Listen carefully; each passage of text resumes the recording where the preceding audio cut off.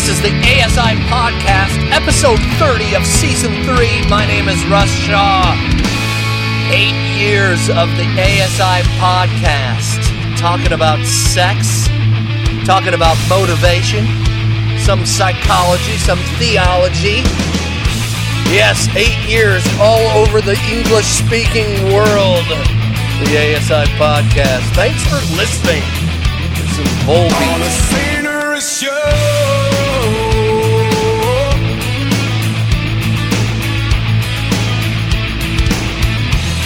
The Sinner's Show. Yes, the Sinner's Show, indeed. ASI Podcast. My name is Russ Shaw. I'm your host. Russ at ASI247.org. That's org, not .com, not .net. No, .org. The website, of course, is ASI247.org. And yes, it's been 8 years. This is the 8th year anniversary of the podcast. Got a few things I wanted to talk about, a few messages, emails. Most folks lately have been conversing with me via Facebook or Twitter. Followers on Twitter, direct message, and I have like a handful of likes on Facebook, which is strange. Like, I don't know. Facebook's a little more personal or something. Like, I'm not sure I want to be friends with the sex addict talk show host guy on the podcast thing. But relax. It's just me. It's Meet Russ Shaw is the thing. I'm coach, right? It's like a, I don't know. You say, it's a life coach thing, right? I don't know. But anyway, I have like 35 or 32 likes, I think, on Facebook. The show has been downloaded. Over the last 8 years, the show has been downloaded almost. It's approaching 300,000 downloads. So over 250,000 downloads of the podcast, which is amazing that you folks listen and then return back and listen again. And it's not like I'm trying to win some popularity contest. So it's just odd, right? I don't know. Maybe Facebook is going the way of MySpace. Who knows? So right now on the iTunes web page thing, right, if you look up addiction on iTunes, you click on the ASI Podcast, you'll see a graphic, and it says what ASI.org, right, what recovery is and is not. And it's really something I want to talk about in the show today, and to talk about ASI as a body of work, and to do a little deconstruct and reconstruct, if you will, right? Tearing something down as to maybe redefine in your mind what this word recovery means. This is something I've had to do, and really what the show is, and has been for 8 years, is a kind of personal theology / psychology on my part, right? Nadia Bolz-Weber is a new pastor that has got my ear. A friend of mine turned me on to her. Anyway, she wrote a book called Pastrix, The Cranky, Beautiful Faith of a Sinner and Saint. And it's funny because the word pastrix is actually a term used by Christian denominations and people in Christian leadership who do not recognize female pastors. That's what she wrote. I guess it was somebody who criticized her or something. I thought I heard her talking about that. That was one of their criticisms of her. They called her Pastrix, and that's what she named the book. So that was pretty funny. Anyway, I go to, I don't agree with everything Nadia Bolz-Weber says. All right, so save your emails. I don't agree with everything Pastor Mark Driscoll says either. I go to Mars Hill Church in Seattle. I love Pastor Mark. I don't agree with everything he says. I don't agree with everything any man on this planet or woman says besides Jesus, all right? Where these folks interact with the Bible, where these folks talk about their faith and how they love Jesus, that's what hits me, all right? heaven is not a place for good people. Heaven is a place for people who love God. All right? Loving God changes us from the inside out. But, if your goal is to become a good person, then you might reevaluate who you worship. That's something I've learned along the way. But, yes, Nadia Bolz-Weber is cranky, beautiful faith of a sinner and saint. And amen to the title. I go to a church that doesn't recognize female pastors or elders. It's something we're kind of criticized for. We have female deacons that, they'll lead Bible studies or community groups, and it's kind of the same thing. So I don't know. I'm not criticizing my church. All right, I'm a member of Mars Hill Church. I'm surprised they would have me as a member, to be honest. Doing this podcast and stuff. I've had some folks, pastors that are in the church that wrote books and stuff on the show as guests. But yeah, it's kind of like, I don't know, maybe that's just me. It's like a Groucho Marx thing. I don't know if I trust an institution that would have me as a member. So I struggle with some of she talks a lot about liturgy and religion.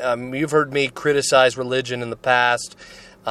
Maybe it's not really, and she's kind of waking me up to some of that criticism of religion, that maybe it's not religion, maybe it's when ritual becomes routine, and when routine becomes self-righteousness because we make ourselves do it or something, then we can look down on other people. That's what I have an issue with. And she's, listening to some of her stuff has really brought me back to some of the passion that I really had for this ministry in the beginning. And she talks about Lutheran. She's a 6'1", covered in tattoos, swears like a truck driver, Lutheran pastor.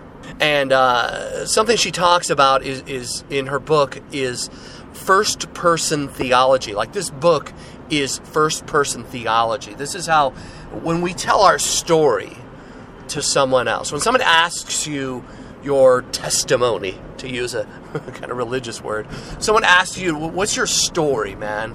And you tell that story, what you're doing is going into a bit of theology and psychology. Now, the word psychology, and I like to point this out a lot recently, the word psychology is from the Greek, and it actually means the study of the soul. And as a guy who studies theology, as a theologian, I am going to work to take that word back a little bit, all right? I talked about in the beginning of the shows that I'm not a theologian. I said that before a lot of times. I'm not a theologian. I'm not a pastor, right? I'm not a professional anything, and I'm still not. But I know a lot more than I did then. And something that Nadia said that I totally agree with is that everyone is a first-person theologian, all right? In other words, we all have a relationship with God in some way or form. Even if you don't believe in God, like, that's your relationship with God. Well, I just don't believe He exists. And it's funny to me that I realize that most atheists and most really militant atheists just seem to be really angry at God, right? Like, if you just don't believe that he exists, then that's cool. Just go about your business. But when you get all mad about it, it's like, let me tell you how God doesn't exist, and let me tell you how much I hate Him, It's like, I'm struggling to get that. But you see what I mean, right? That's the first-person theology. Telling your story. This is a lot of doing this podcast is my own story and addressing emails from folks and bouncing it off of my own things that I've learned and some of my own experience. There has been some real progress since I've started the show, not just on the topic of addiction, but more specifically sexual addiction. That people are starting to realize that it is a real thing, that sexual addiction isn't just something that people made up as an excuse to do what they want to do. No, it's actually real. Patrick Carnes wrote his book Out of the Shadows back in the 80s, and he actually wrote it, from what I've heard, he wrote it in the 70s, but no one would publish it. So it took until the 80s for it to get published. And since then, there's been this ongoing debate whether sexual addiction is even real or not. And I shared a few shows ago some information from the Weatherspoon Institute that gathered a bunch of research on sexual addiction, and that, yeah, the scientific community is starting to wake up and smell the smelling salts as to this thing being an actual debilitating addiction, especially pornography addiction when it comes to internet pornography. There's been a lot of research on that lately. So that's good news. This is from GQ magazine, or Gentleman's Quarterly magazine, all right? This is not from Christianity Today magazine, okay? This is GQ. GQ's been around for a long time. It's a men's magazine, and it's not right. There's not always been stories in there that the Christian community would agree with, all right, or the religious community, if you want to use that word. So GQ released this story about a week ago, and I thought it was, wow, like, this is GQ. It's called 10 Reasons Why You Should Quit Watching Porn by Scott Christian of GQ magazine. With the ambiguity and easy access of porn these days, it shouldn't come as a surprise that people are beginning to study the effects of it on our sex lives. According to a website called ProjectNo.com, 420 million web pages are dedicated to porn. Meaning, the non-porn internet roughly consists of, well, Wikipedia. Scientists at Cambridge University recently studied the brains scans of porn addicts and found that they looked a lot like those of drug addicts. With such an inexhaustible supply of porn at our disposal, there is a growing concern that it is the beginning of a negative effect on our brains, our relationships, and even our bodies. Beyond, of course, your mother's idle threats of blindness and hairy palms. A recent survey of Reddit community called NoFab, which is committed to abstaining from porn and masturbation, has helped researchers open the door to a better understanding of the effects of pornography on our lives. While none of the results are conclusive, there are certainly some statistics that should give a moment's pause. Here are some of the highlights of why it may be a good idea to stick to Netflix next time you open your laptop.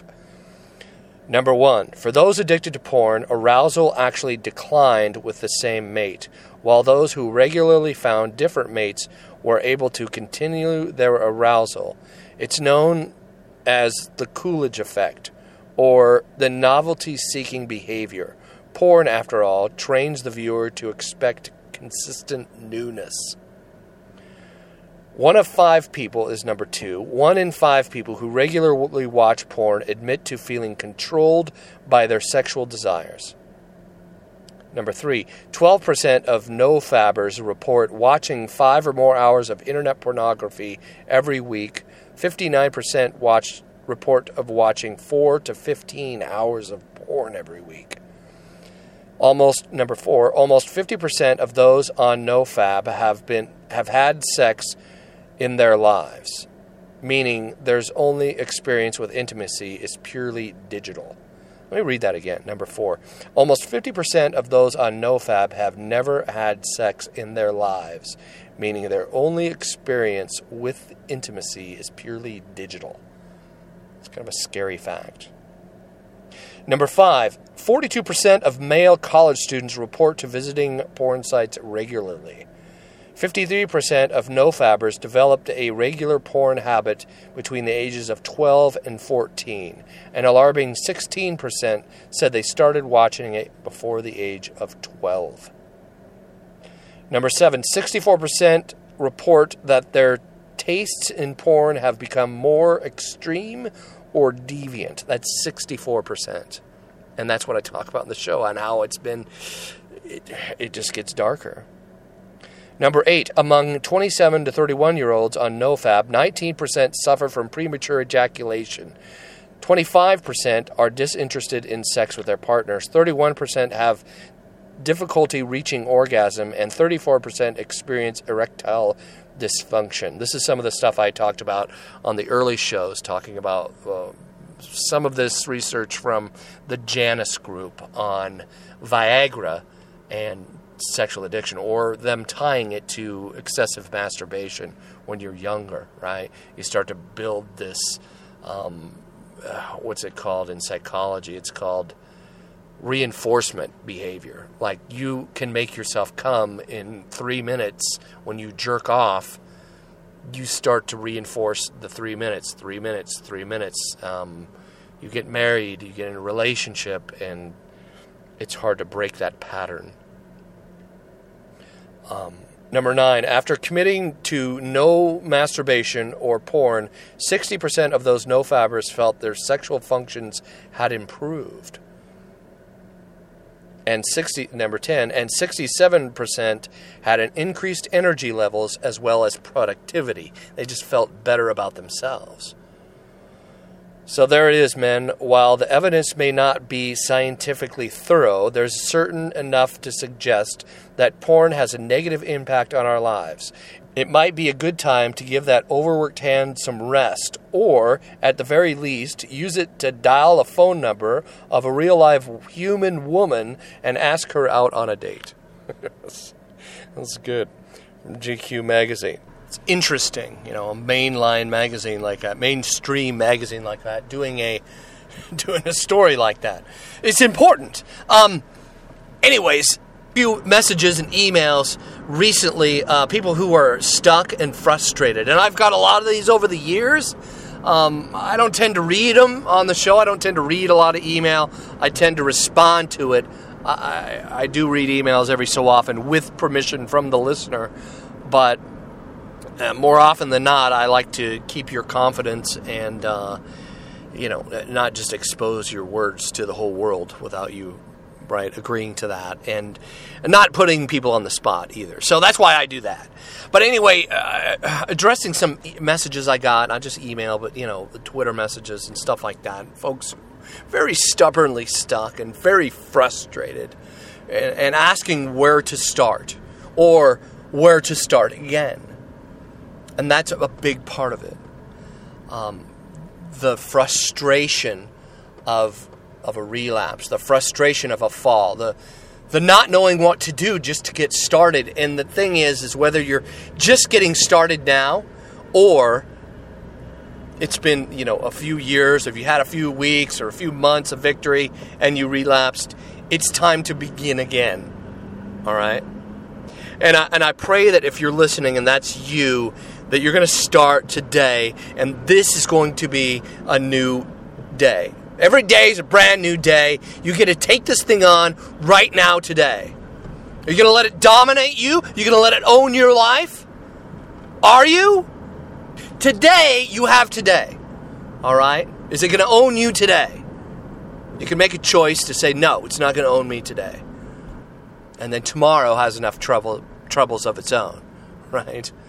It's a biblical metaphor there.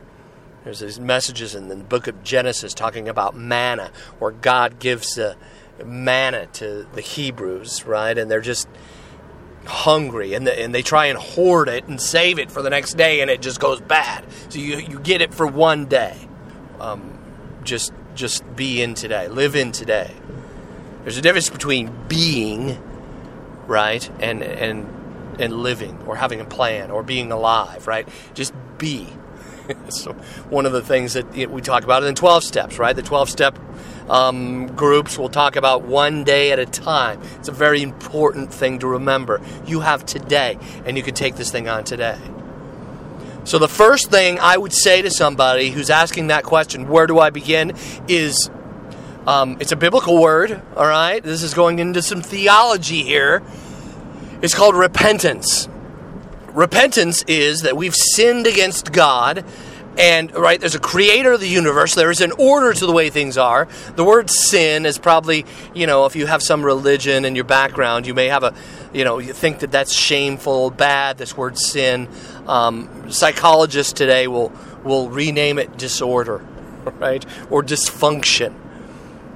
Is it the thing what we do bad? Yes, we're all sinners. We all are.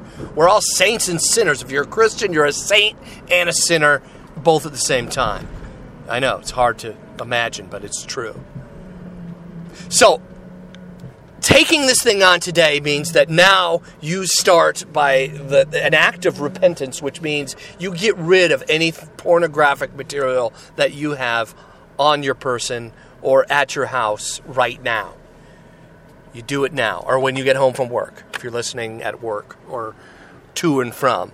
You're going to get rid of your porn. You're going to delete it all off your device. You're going to delete it all off your computer. If you have any DVDs or anything like that, you just destroy it, right? Or just throw it in the garbage. I've done that before. One time, I threw my porn out the window of my van. I was just frustrated. I was angry. I threw it out the window of my van. A few weeks later, I actually pulled over to the spot where I had thrown it out and went looking for it. That's how messed up I was. True story. There's little videotapes. So, little videotapes. Let me not breeze over that because I want to talk about that a little bit. I heard a statistic about the iPad. When the iPad came out, and you know the weeks and months after the iPad's first release, internet pornography, the traffic on internet porn sites went up like between 5 and 9% or something like that. Because here was this little device that you could hide, right? You could take with you in the bathroom or in your car or to work. For me, this is before the iPad. This is the late 90s. My porn addiction in full bloom. I had a 8mm video camera. So what I would do is I'd take my 8mm video camera with the big flip-out screen, right? I got the one with the biggest freaking flip-out screen on it. I don't think pornography was Y at the time, but it just happened to be what it was.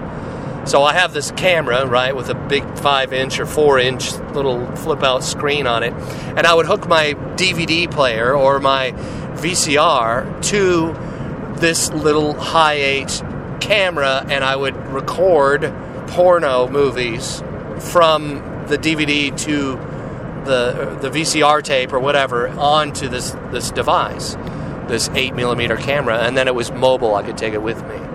So that's what I meant by the videotapes. I actually took them and put them in cases and threw them out the window. One of them was too wet and nasty and messed up, but one of them was in those little plastic cases that kind of seal up, you know, and it actually was playable again, and I used it again after a couple of weeks sitting out on the side of the freeway in the rain. And that's how messed up and addicted I was. But the truth is, when I threw the stuff out the window, it was out of a frustration with myself. I was angry. But yes, it was an act of getting it out. I wanted it away from me. I hated that this thing was controlling me. I was just, I'm done. This is sick and wrong. I don't want to do this anymore.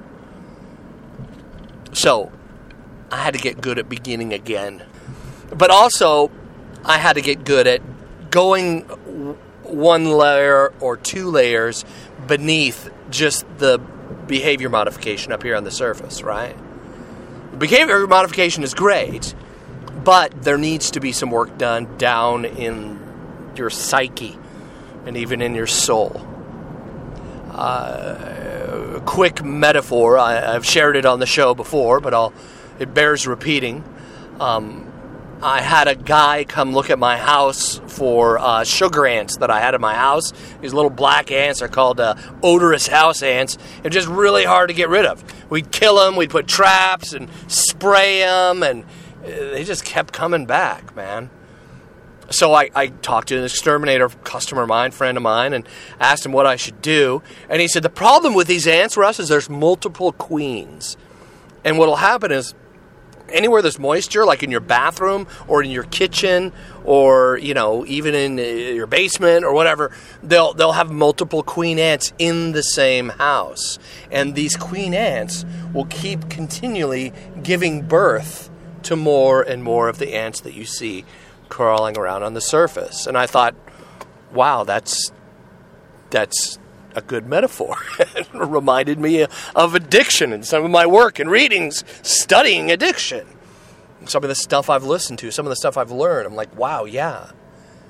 Something under the surface giving birth. And then I heard a quote by St. Augustine who said that sin, the sin of pride is the mother sin that's giving birth to all the other sins that we see on the surface. Martin Luther said that if you can obey the first 2 commandments in the 10 commandments, that is that there is a God, right? That only worship me. There's one God. You don't get to make a God. That's 2, right? You don't get to make up your own God and carve it out of wood or whatever, right? Those 2 commandments, the rest of them are easy. The rest of them are birthed out of disobeying those 2 commandments, right? And here's the thing about obedience. It's funny, this company is some fashion company you see out there, kids wearing these t-shirts that say obey, right? I mean, that's part of the human condition. We will obey something or someone. We will obey. To say you're just this total rebel and you're don't obey, right? Anarchy, right? Whatever. No, you're not. You obey whatever anarchy leader. There's anarchist groups here in the Seattle area. There's a lot of weird people around here. But that's one of the... There was a news story about these guys came together and they met in a college and they had a meeting. I'm like, doesn't that defeat the whole purpose of what you stand for? Like, you're conforming to a group and you're organizing to meet at a certain place and time. That's not anarchy, dude. So you see what I'm talking about, right? We will obey. So what are we obeying? Because if we just stop, just throw out our porn and think that that's going to do it, it's not. That's not a big enough step. And that metaphor totally reminded me of my recovery. I'm never going to do this again. This is it. I'm done. I really believe in that. Going out a week later, and then another ant comes to the surface, right? Another ant comes to the surface. Another relapse. You start to lose heart. And I totally get what it feels like to lose heart. So, begin again. But I'm going to challenge you to not do the same thing you did before, but to dig a little deeper. Maybe get a counselor. If you're a Christian, get a Christian counselor. All right? This may cost you some money. May have to, deliver pizzas on the weekends or something. I don't know.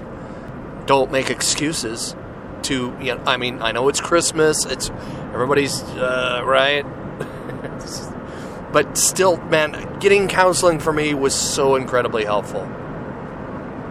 Being in group with other people who struggled like I did. And we're all working towards not being the people we are in the group at that moment, right? Not being addicted.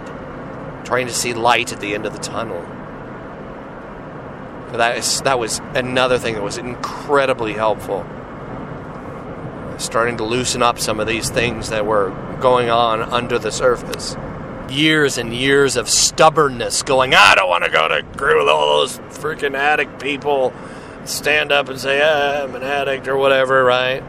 Go to a Bible study. Seriously? I got better things to do. It's boring. It's going to be stupid. And I just made all these excuses not to go and seek community. And it just kept getting worse.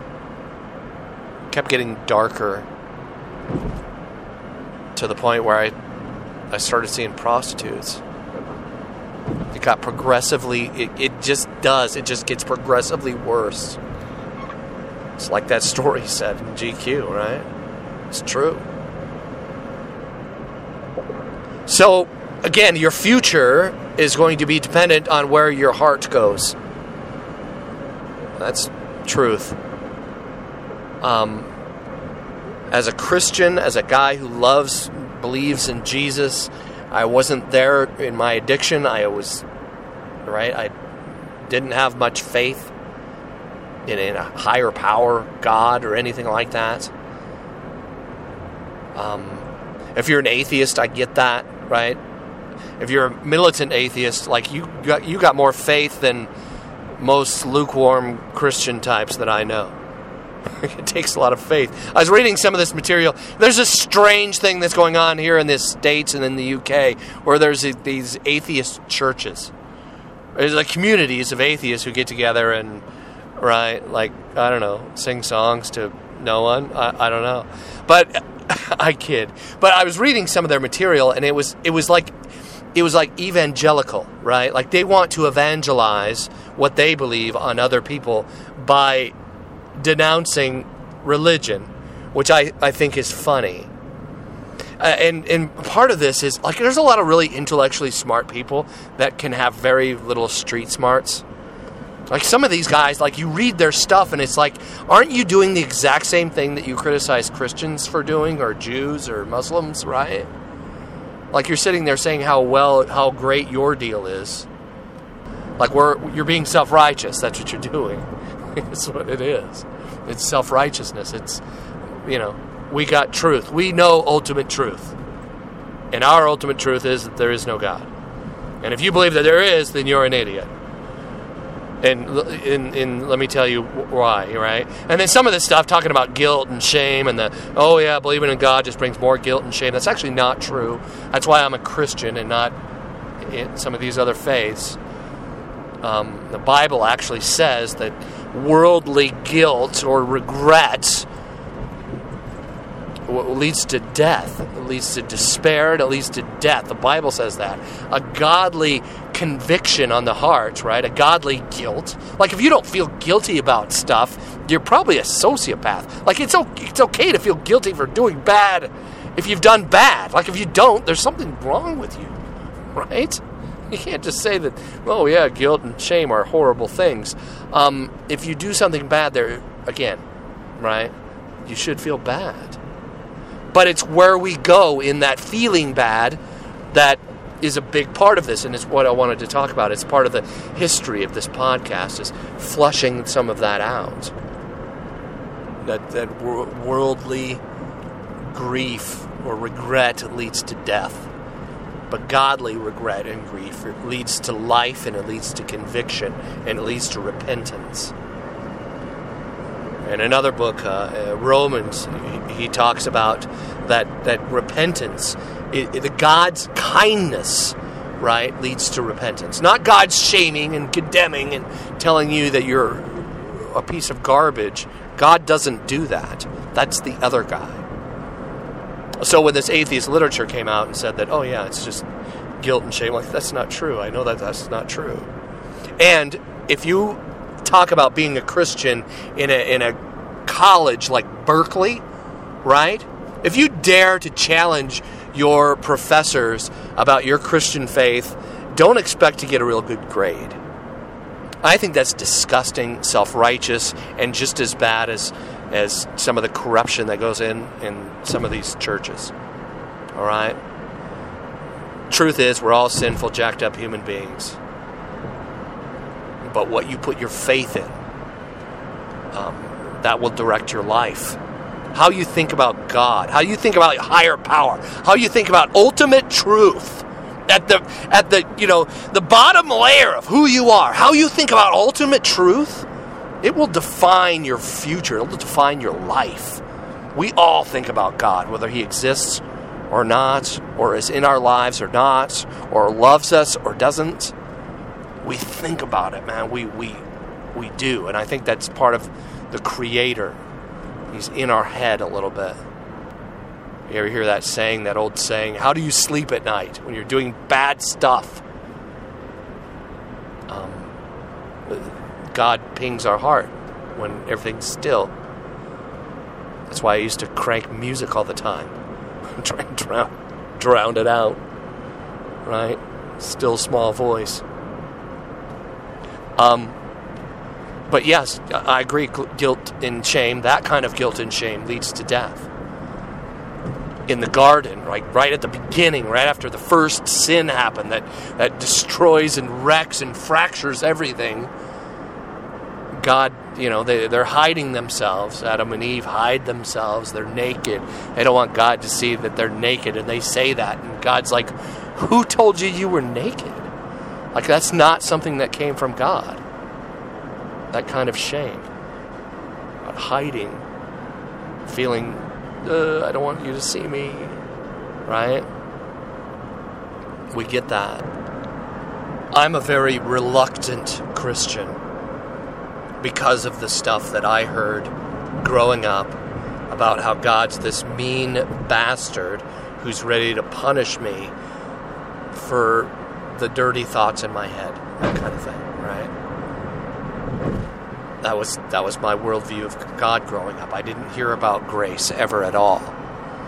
Learning about grace had me realize that that's where love exists. And this metaphor of God being our Father and us being His kids. And that religion, right, most of this kind of rule-based, you better be this kind of, be good person, right? Or you're going to hell, God's sending you to hell. Like that kind of thinking is kind of like me looking at my kids and saying, if you do these things, then I'll love you.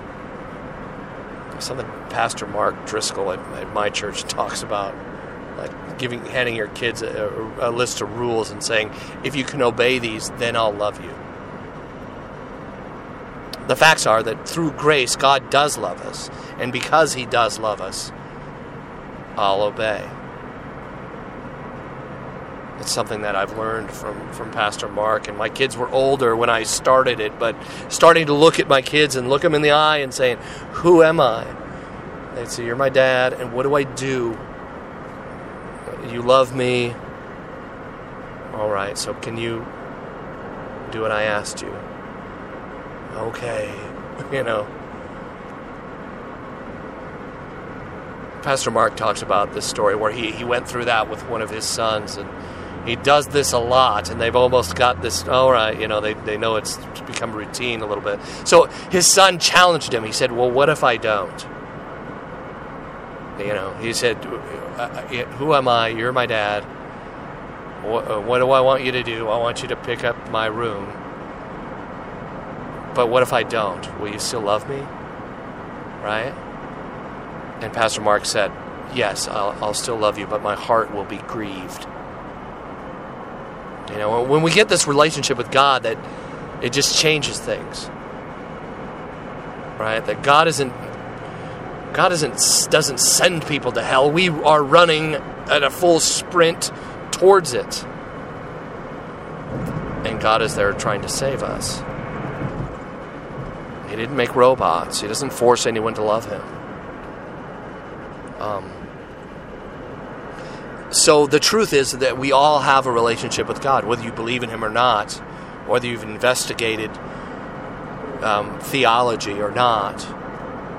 I kind of started to geek out over it a little. I'm not a blind faith guy. That's why I landed on Christianity. That God did the heavy lifting at the cross. Right? This is different than any other religion in the world. It's grace. God gives His grace. It's a gift that's unearned and undeserved by me. So when it comes to this, what the listeners have sent me, and some of these heart-wrenching emails and messages that I've got of feeling like you just can't go on, what it really is, and I talked about this in the last season, is a definition of freedom. It's looking for a new definition of freedom. Like my old normal, I'm so used to that if I just go back to it, then that will feel like freedom, and it's not. Because we know it's not. That's why we get in recovery. Being both sinner and saint simultaneously. Nadia Bowles-Weber was talking about that in her book, and she really does a good job of touching on this and flushing out what it means to not be a faker and to live in the light with your flaws in the grace of God and moving forward. So when I play the music I play on the show, that's a big part of why. Because if I'm this right? Who am I to do this podcast? Am I a doctor? Am I a theologian? Am I a pastor, a priest? If there's anything I could call myself an expert in, I guess it would be in steps 6 and 7. Getting to the point where I was entirely ready to have my Savior, God, that's the words, have God remove my character defects, right? And then step 7, right, being humbly asking in prayer for the Holy Spirit to help me to remove my shortcomings. That's what the text in 12-step says. But those two things were big. A big place to get to, and then learning some theology as a way to flush that out. It's not just I want God to fix me, and then I pray that God will fix me. That's not what steps 6 and 7 are.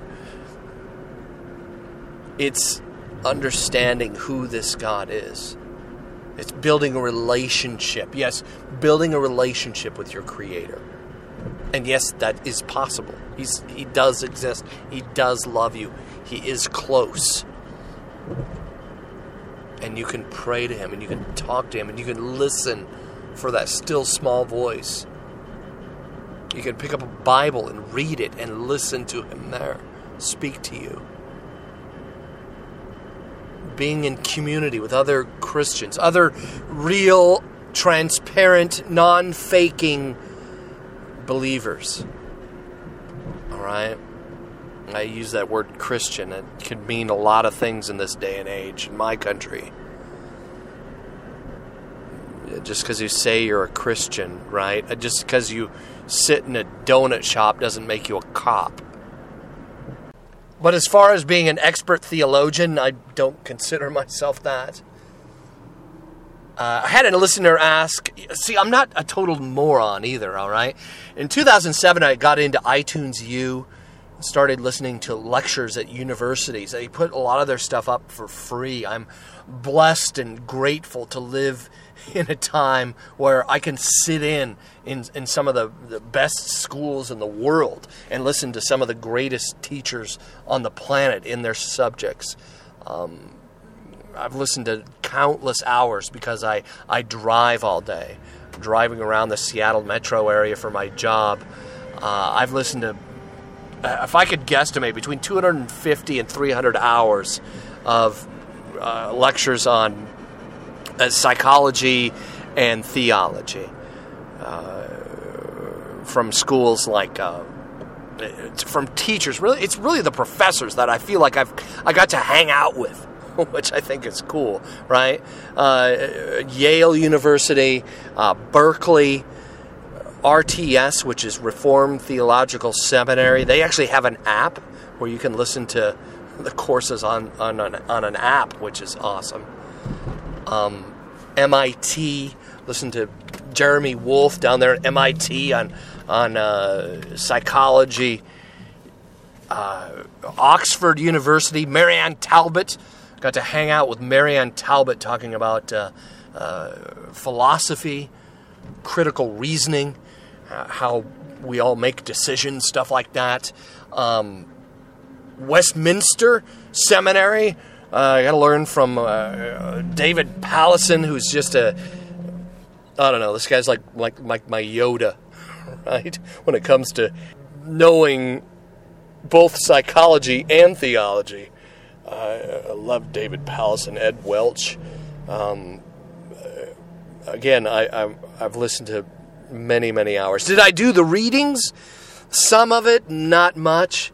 I'll be honest, maybe 1% of the stuff that they asked me to read, I actually read. I didn't take the courses. I didn't log any credits, right? I wasn't tested. So, do I consider myself as smart as no, I'm not. I don't consider myself an expert in any way, shape, or form.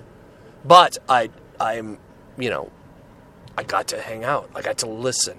And I'm very grateful for that. So realizing step 6, being entirely ready to have God go to work on Russ Shaw, because my efforts at being a self-savior, right, with my me-centered faith, my self-centered solutions kind of, right, I need to study the Bible because I need to get better for me, was not working. But rather trusting my Savior to guide me through, to help me where I was unable to help myself, was where I needed to get to. And it's constantly where God keeps bringing me to His presence. Like if I am so good that I can just be awesome all by myself, I have no need for God. I'm humbled in some regard that I'm kind of a disaster because it brings me to the foot of the cross over and over again.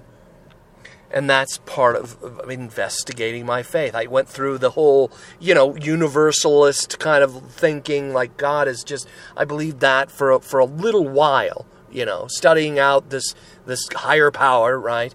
Well, maybe God is just like all the religions are right, Russ, and it's all just the same, and Muslims and Christians and everybody's just chasing the same God, and that's not really true.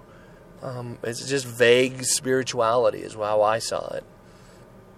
Like running out of gas and having, asking someone for where's the nearest gas station and having them point, it's that way, and then they drive off. And you're like, well, how far? You're like, what?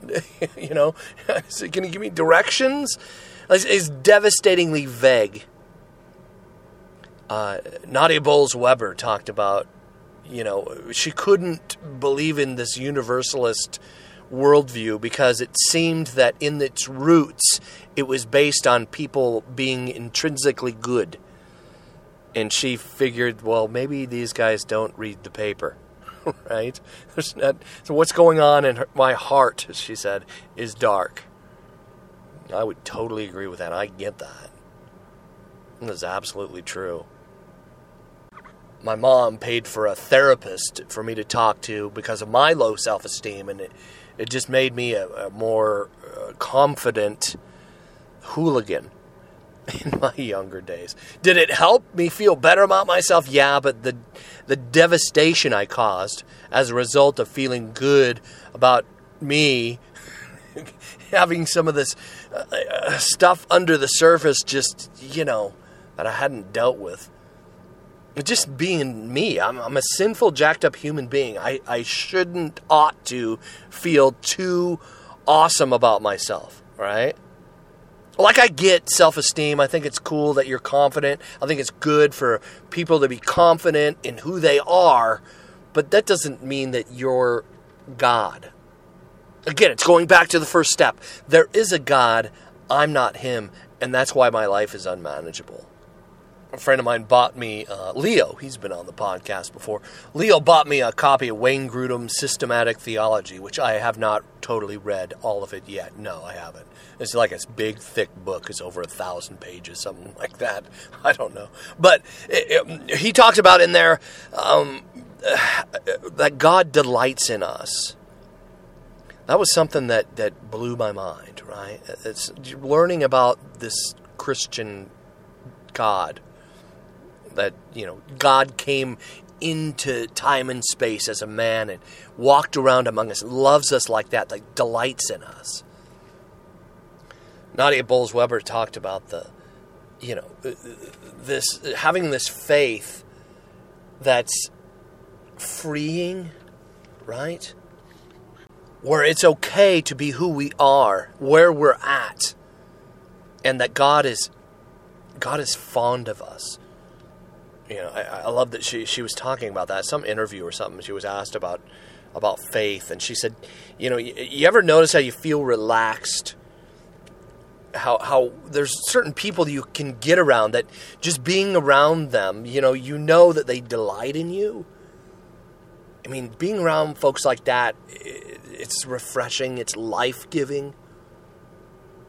Someone who delights in your company, as opposed to someone who scares you, or someone you have to be guarded around, Or, it's Christmas. Some of us get around our families, and we know there's that person who's going to pick us apart, right? Or feel like we're going to get picked apart, maybe.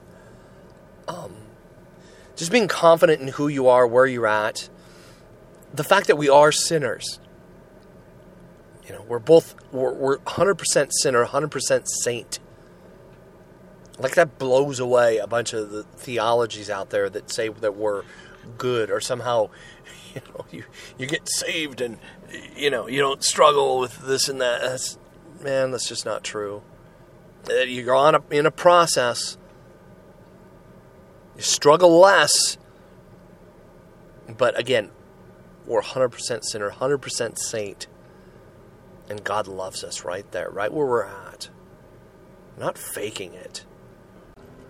I remember reading Nate Larkin talking about, in his book, the Samson and the Pirate Monks. He's talking about meeting in 12-step groups, meeting in church basements, and how he felt like, why is that, right? Like, here's this life-giving group of people who are just transparent and honest, living, amongst one another, struggling with some of the same issues, right? And and that's part of the relationship that we have with God and our brothers and sisters. I have a high capacity for love and kindness, and I also have a high capacity for hurting people and being reckless. All right? So playing out our lives amongst other people honestly, letting them behind the counter is a big part of this.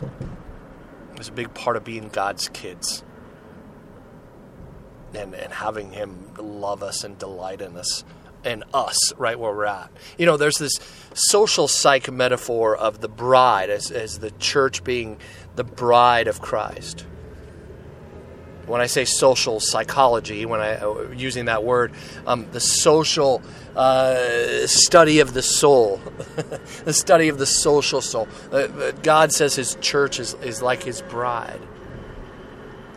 But when He talks about us individually, He talks about us as kids.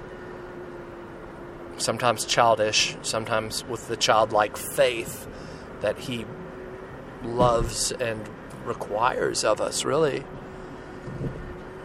It's a beautiful, awesome... Like, everybody is beautifully screwed up in some way.